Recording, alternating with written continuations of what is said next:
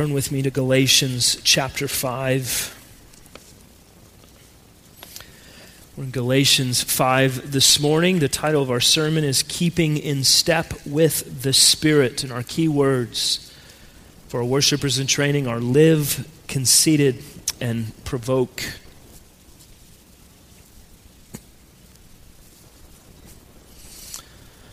Now, I wonder if you, like I, have ever watched a news report and wondered, why are they asking such silly questions? For example, imagine a reporter talking to a man who was in his backyard grilling steaks, and then all of a sudden, out of the trees came a giant grizzly bear right in the middle of his nice suburban neighborhood, and it started chasing him down the road, and eventually he escapes into his neighbor's house and he survives. That's at least 6 o'clock news stuff right there.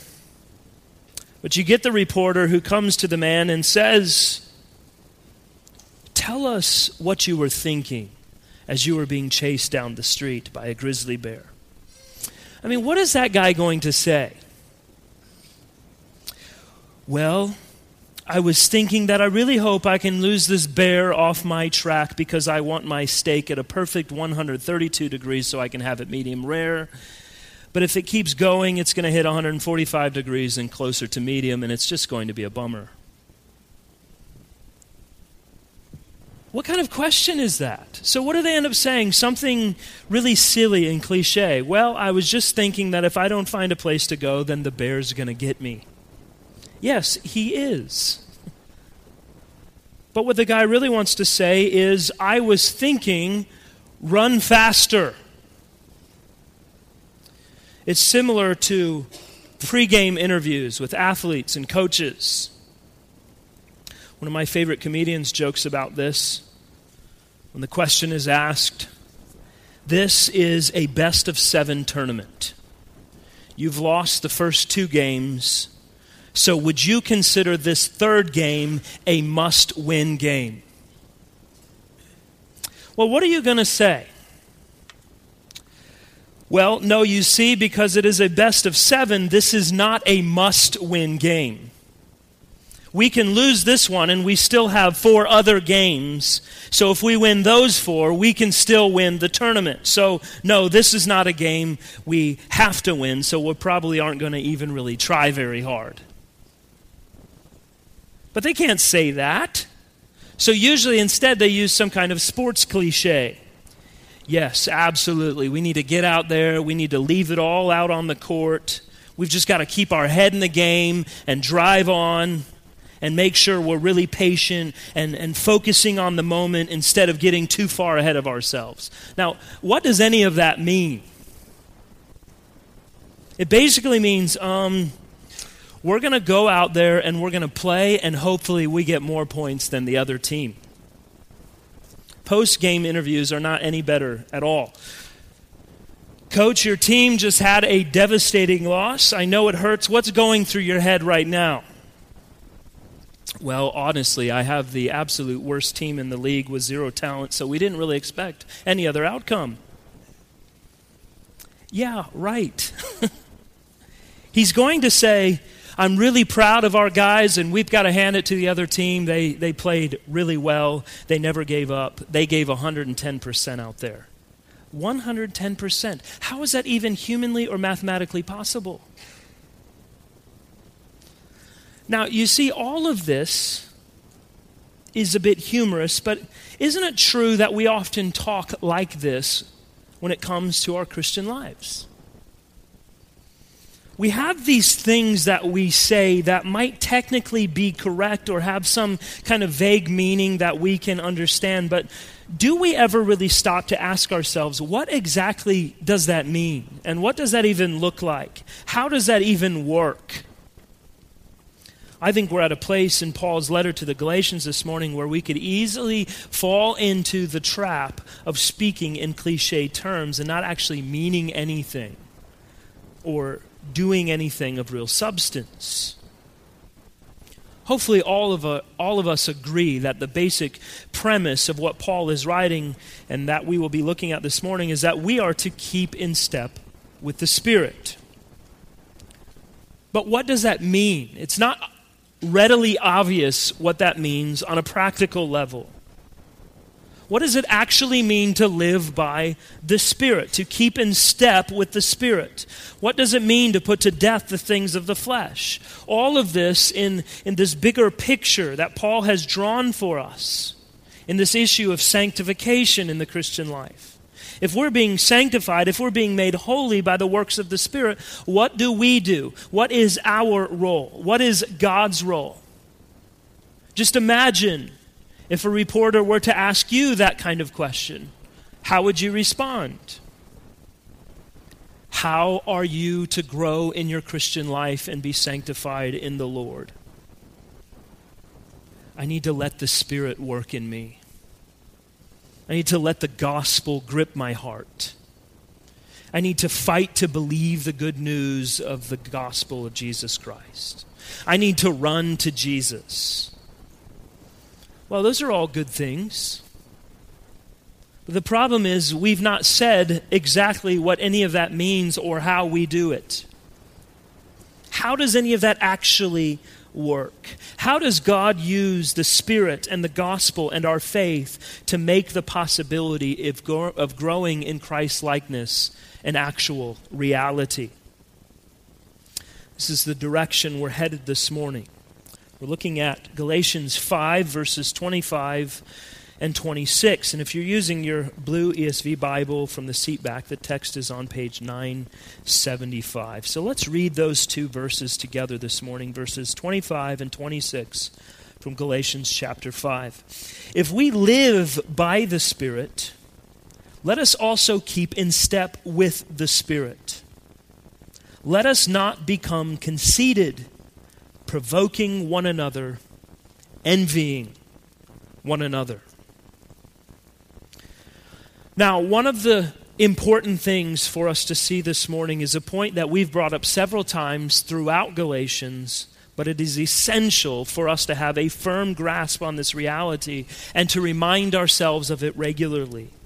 Our first point is that Christians are not obligated to sin.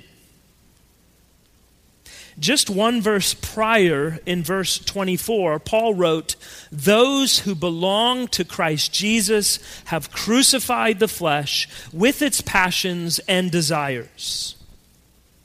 In other words, if you are a Christian, the works of the flesh that Paul mentioned in verses 19 through 21 should be put to death. They are no longer the things that you chase after and live for. They are not your reason for living. They are not your reason for working.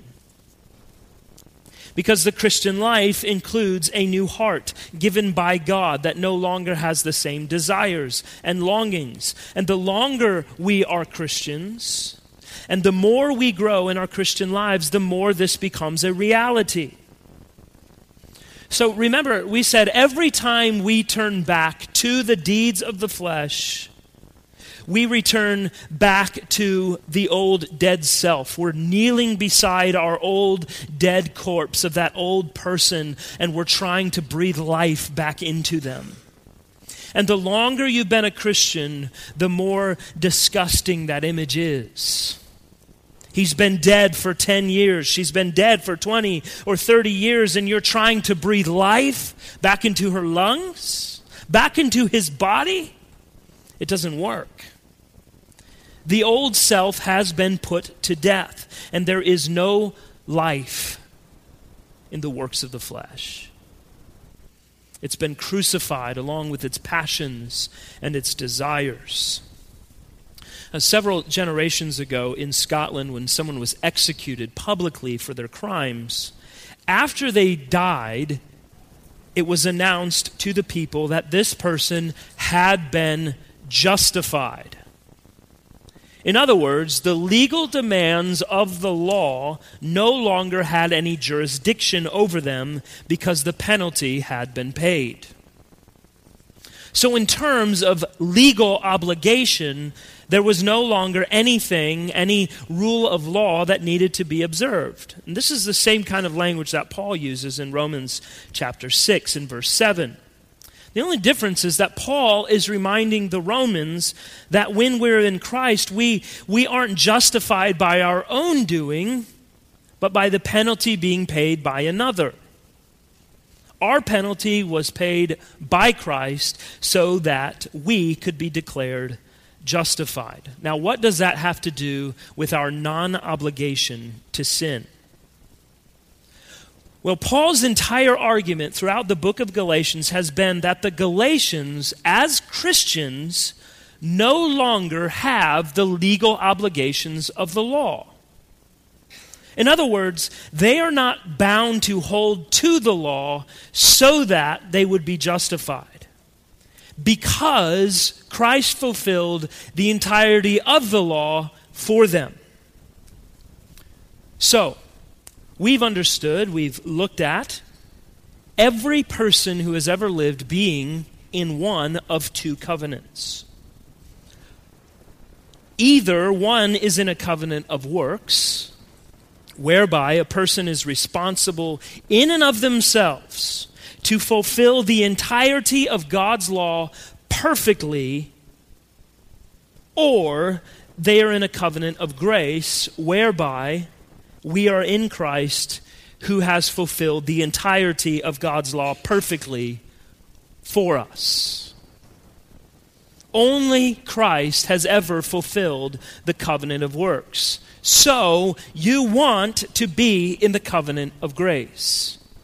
But if you're not, you are judged according to the standard of the covenant of works, which is the law of God. And so what Paul does is he ties this to the flesh and to sin. And he says, if you're under the law, you cannot help but sin, because the law is condemning and the law creates bondage. But when you are set free from your legal obligation to the law, sin no longer reigns in your life, because the law no longer reigns in your life. And since the legal obligation of the law can no longer push us around, sin can no longer push us around. So Paul writes in Romans 6:14, "For sin shall not have dominion over you, for you are not under law, but under grace."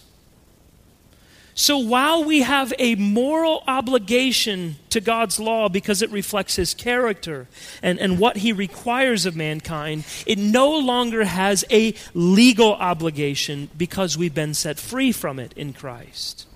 We're no longer under the corrupting power of the law or the bondage of a works-oriented life. There's a story about G.K. Chesterton and Alexander Woollcott. They were meeting for lunch in London one afternoon. And in the course of their conversation, the two men were discussing the relationship between power and authority.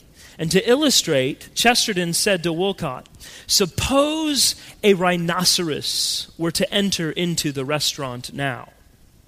There is no denying that he would have great power here. But I would be the first to rise and assure him that he has no authority whatsoever." You see, in the life of every believer, sin has a compelling and alluring power, but it has no authority because it is no longer reigning over us when we are in Jesus Christ. The reigning power of sin has been broken because our legal obligation has been perfectly paid in Christ. We're no longer under the reign of the law as a condition for life. We're under the reign of grace. And where justifying grace reigns, it reigns through the righteousness of Jesus Christ, but never through self-righteousness. Brothers and sisters, we are not obligated to sin. We have everything we need not to sin. And yet, because we still do and will continue to struggle with and against the flesh, we will sin. So we need that in our mind. As Christians, as a Christian, I do not have to sin. And yet, as a Christian, I will sin. There's no possibility for perfection in this life. But that's not an excuse. And please don't let that be an excuse for yourself. It's so often when people are talking, perhaps you've said it, something like, well, I'm not perfect. Nobody's perfect. That is a very true statement, of course. However, why do we say that?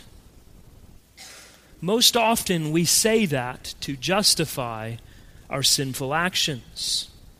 We're walking ourselves into a situation with a mindset of, well, nobody's perfect. Why do we want to remind ourselves of that? Because of what we're going to do. We're going to sin. Instead of telling ourselves, reminding ourselves, I don't have to do this. By God's grace and by the power of the Holy Spirit, I do not have to do what I am about to do. You are not obligated, as you once were, to fulfill the passions and the desires of the flesh. Because in Christ, they've been put to death. And any attempt to revive them is to seek to breathe life into something that has already died when God gave you a new heart. Okay, so one of the ways we can answer the question of what it means practically to keep in step with the Spirit and to live by the Spirit is to say that we are not obligated to sin. And so we need to remind ourselves regularly of that non-obligation. And when we are tempted to sin, we need to preach to ourselves the gospel that has set us free from this obligation. That we not continue to walk in lawlessness, that we will be filled with shame and regret and all that comes with it. We need to stop in the midst of our actions and say to ourselves, you do not have to do this. You are free in Christ to walk away from your sin. You are free in Christ to resist temptation. You are free in Christ to walk in holiness and peace with God, that all that comes as a result of sin not be with you, bearing the sin and the shame and the guilt. We are free to walk in Christ without sin. Well, the second thing that's important for us to see in verse 25 is that living and keeping in step with the Spirit requires effort on our part. Verse 25, if we live by the Spirit, let us also keep in step with the Spirit. Well, the very language of Paul here implies action. I am to take active responsibility for my actions. There's something here that I must do. I cannot live and keep in step with the Spirit by sitting back and hoping that it will just happen to me. Sanctification, our being made holy and conformed all the more day by day into the image of Jesus Christ, is a Spirit-empowered, grace-driven effort on my part, which is wholly different from my justification. Justification happens in a single moment. It is entirely a work of God with nothing to do with anything of myself or any effort being offered as something where I can earn or secure it. But sanctification is an ongoing daily process that begins the moment I am justified and continues until I am glorified in heaven. And the Bible shows us it takes effort on our part. In Philippians chapter 2, verses 12 and 13, the Apostle Paul gives us a way to think about our sanctification. He writes, "Work out your own salvation with fear and trembling, for it is God who works in you both to will and to work for his good pleasure." So, living and keeping in step with the Spirit is both our working out our own salvation with fear and trembling and the work of God within us, both to will and to work for his good pleasure. So here's the reality. I will not grow in holiness in any way whatsoever if I'm not putting forward any kind of effort to do so. However, I could do everything I think I need to do to grow in holiness, but if God is not present in it, I'm wasting my time and spinning my wheels in the mud. So what does he tell me? It tells me two main things. First, I better be doing something. And second, whatever it is I'm doing, I better be sure that God is in it, right? And I want to do this because verse 25 is an imperative. It is a command. If we are saying we are in the Spirit, we belong to Christ and are not under the law and are living as Christians, then we need to be assured that we're keeping in step with the Spirit. Okay, so what am I doing to keep in step with the Spirit? It should be entirely informed by my wanting to make sure that God is in it, right? And while there's a tendency to think of this in some mystical way or to base our emotions, to base all of this on our emotions or how we feel about something, we need something objective. And we need to say the only way we know if God is in something is if it is something that he has ordained as a means that we might have actual communion with him, that we might actually be walking with him. I hope that makes sense. In other words, I cannot know if God is in something unless God has told me that he will be. Unless he has told me what it is that I must do. So, what is the direction that God has given us? That we might know what to do, that he would bless our efforts to be sanctified, so that we're keeping in step with the Spirit. He has given us the means of grace. In other words, God uses specific means, specific delivery systems to bring his grace to his people. He gives us spiritual power. He gives us spiritual change and spiritual help and spiritual fortitude, spiritual blessing, spiritual understanding through his means. And this grace comes from our Father through the Son by the Spirit indwelling us, and it comes by way of the means that God has appointed.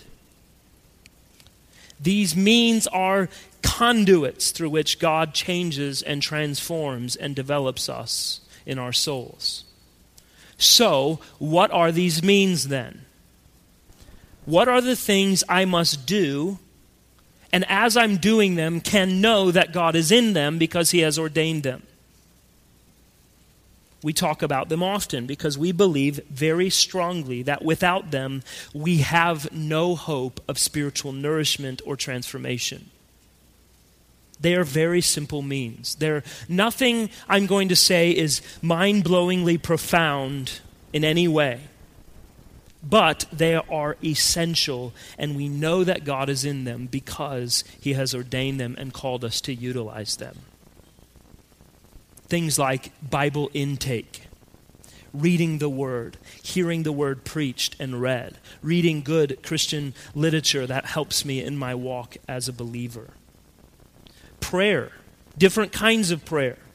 Prayers of thanksgiving and repentance and intercession and adoration. The fellowship of the saints in corporate worship.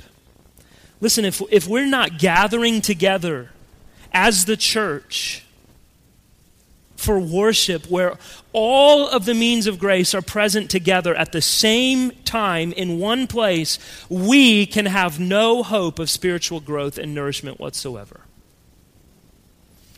If gathering with God's people is not your number one priority, you will not see yourself growing as a Christian. It's not possible. You can't grow as a Christian apart from the church. And the other means of grace happen within the gathering of the local church, baptism and the Lord's Supper. So Bible intake, prayer, the fellowship of the saints, baptism, the Lord's Supper. God has promised that he will be in all of these. And when we utilize these appropriately, properly, these ordinary primary means of grace, we can keep in step with the Spirit. We can know that God is in them. I will tell you, not once yet, maybe it'll happen, but not once yet in 9 years of ministry have I met a single person who has said, I have no spiritual joy, I have no growth in my Christian life whatsoever, but I am reading my Bible regularly, I'm listening to the preaching of God's word, I am praying faithfully, I'm gathering for worship, I'm in a small group, I'm partaking of the Lord's Supper regularly, but I'm just not growing as a Christian. However, I can tell you I've talked to many, many Christians who have said, my life is a mess and I'm confused and I'm chasing after all kinds of temptation. I'm feeling beat down. I'm defeated at every turn. And when I ask, what are you doing in terms of the means of grace? 100% of the time, the answer is, I'm not really doing all that much at all. I don't really have a whole lot to do with my Bible at all. I'm only partially committed to gathering with the saints for worship. I don't really have much of a prayer life. So what can we expect? How can we as God's people expect to grow in Christ if we're not doing what God has given us and called us to keep in step with the Spirit? And more specifically related to the context of Galatians 5, how can I expect not to pursue the works of the flesh and instead display the fruit of the Spirit when I'm not utilizing the means that the Spirit is in? We who belong to God live by the Spirit, not by the flesh. The indwelling Spirit gives us new life that unites us with Christ. He transforms our desires. He empowers us to walk worthy of our high calling. His divine power has given us everything we need to pursue practical holiness and escape the entrapment of our fleshly desires. We are people belonging to Christ, selected, rebuilt, and redirected to proclaim his excellencies. That's who we are. That's a glorious thing. And when we're walking with him, we resist the flesh because of who we are. We are free in him. We are equipped by his Spirit to live for his glory. He's given us everything we need to do that. To be faithful to pursue greater communion with him that we might keep in step. And so all of that tells us that the ball is in our court. And I can assure you that if we are utilizing what God has given us with an earnest desire to know more of him and to be conformed to the image of Christ, he will meet with us. And our communion with him will grow sweeter and we will be sanctified. The alternative is that we live according to the flesh. And we see that in our final point this morning in verse 26. If we live according to the flesh, instead of keeping in step with the Spirit, we destroy the body of Christ. Verse 26, let us not become conceited, provoking one another, envying one another. The implications of verse 26 are as a result of doing the works of the flesh instead of keeping in step with the Spirit. Paul's simple point is that if we are living in the Spirit, we will not behave arrogantly or in a conceited manner, provoking one another, envying one another. However, if we are indulging in the works of the flesh, we will be puffed up and arrogant. The ESV uses the word conceited, which can also be translated as boastful or to have vain ambition. It means you have vain thoughts about yourself. I always think of the old Saturday Night Live guy staring in the mirror and saying, "You're good enough, you're strong enough, and gosh darn it, people like you." When we have that mindset, we become puffed up. We become arrogant, and we try to portray that to others. Why? Because we are concerned mostly about ourselves, our flesh, not about walking in the Spirit. And what happens in the body of Christ when we have that kind of thinking going on? Imagine if all of us had that mindset. We'd be puffed up and arrogant, and it would breed jealousy and disputes and dissensions, and there would be factions all over the church. It is the opposite of the meekness that we are called to. Thinking of others more highly than ourselves.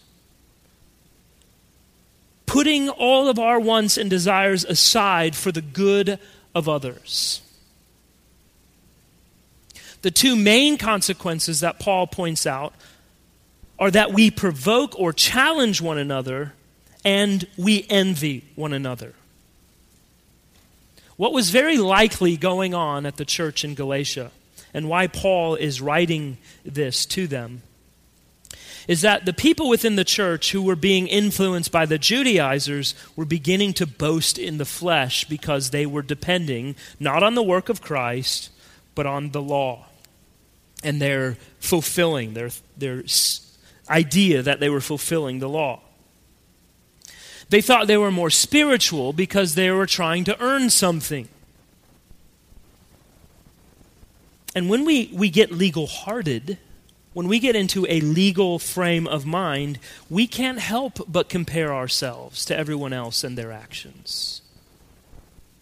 You can just imagine their attitudes. Look at them. They don't even care about God's law. They don't care about what they eat. They don't care about circumcision.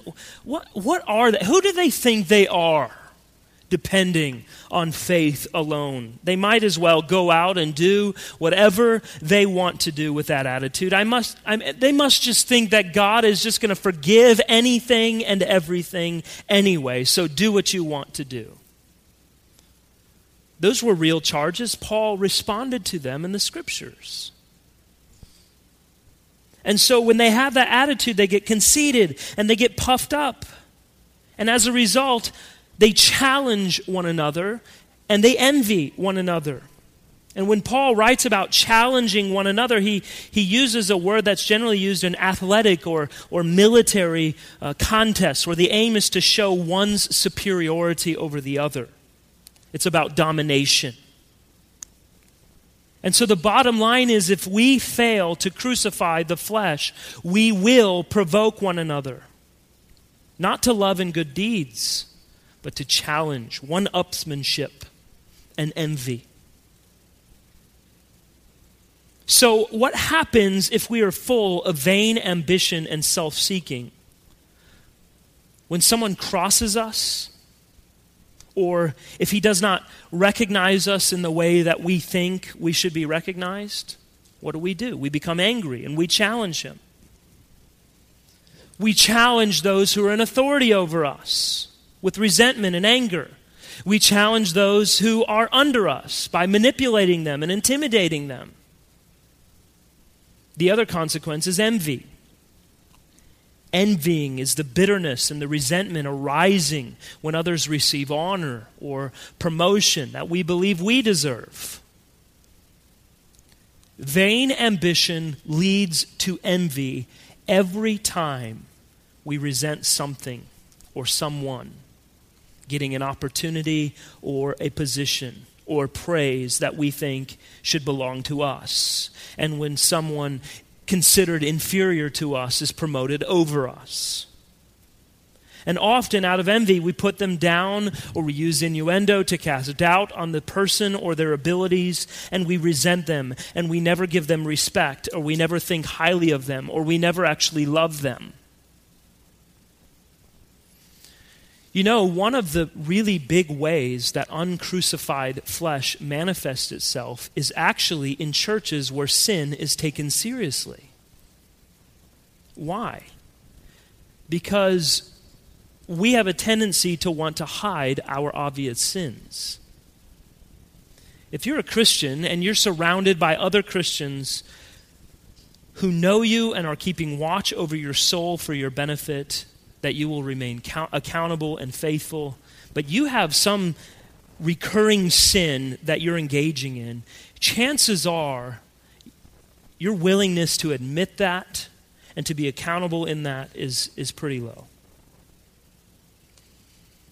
But there are things like pride that tend to erupt in conceit and boasting and arrogance and feelings of superiority and attempts to challenge and cut others down and to promote oneself and to resent others for what they have.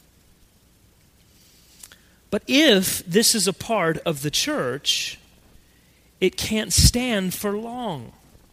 Because in a true fellowship of believers, knowing that we belong to Christ means that we cannot be out for ourselves, or else there will always be clashes. Let's face it, if it weren't for Christ redeeming us, a lot of us wouldn't hang out together probably, right?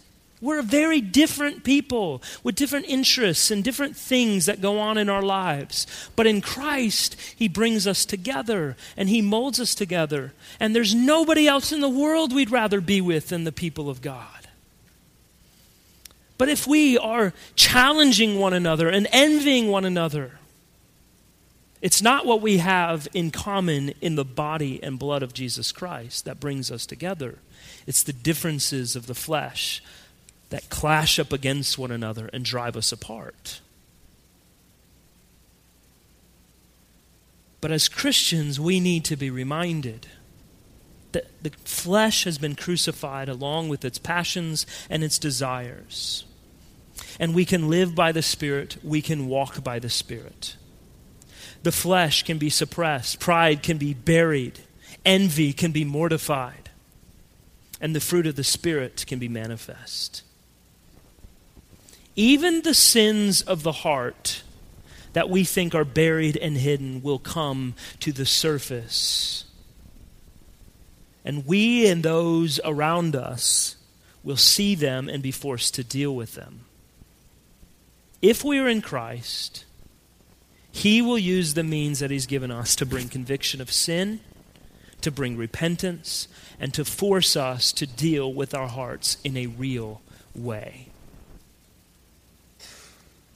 And if there is something in your life that you are doing that you're trying to hide, and yet you have other Christians around you saying, I see this in your life, and you continue to push it away and say, it's not there. I don't know what you're talking about. I don't see it. You're probably lying to yourself.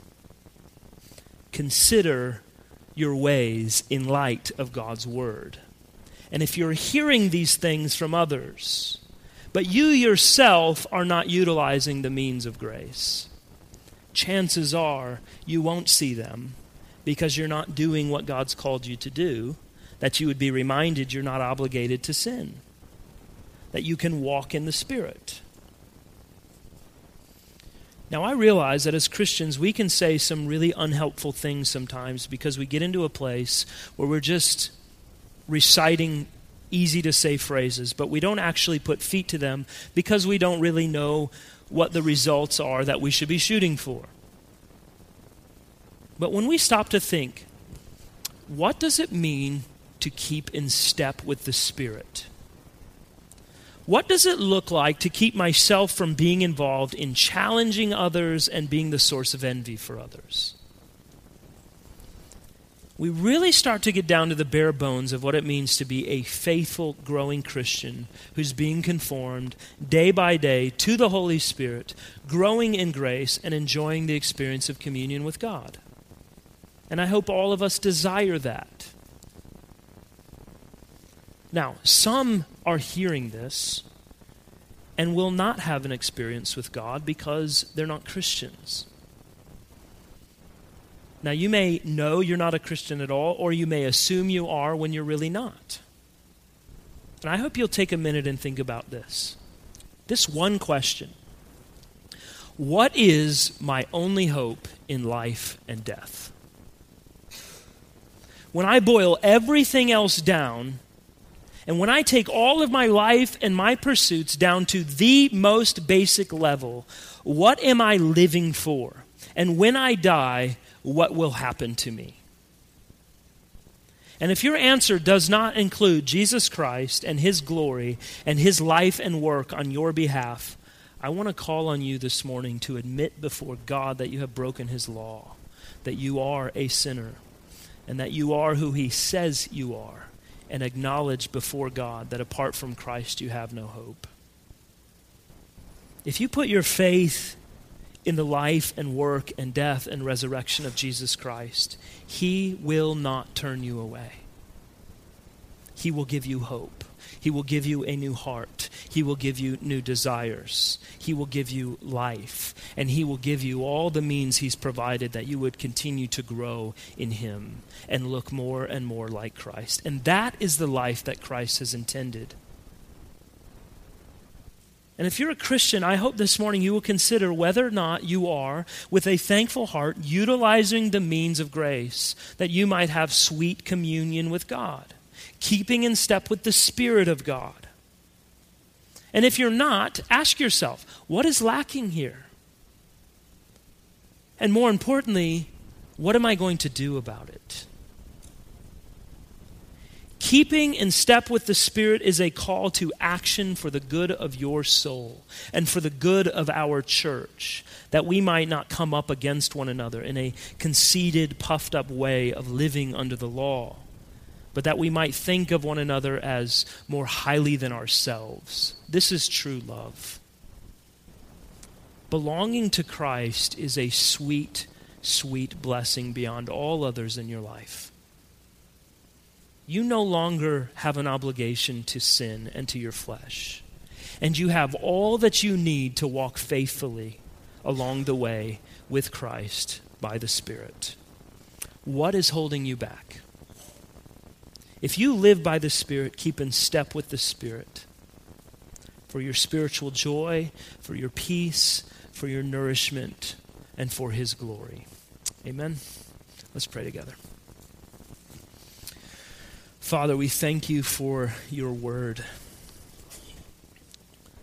We thank you that your word has the ability to pierce us in our hearts and plow us under in our self-righteousness and our self-pursuits and in our prideful desires to live according to the flesh.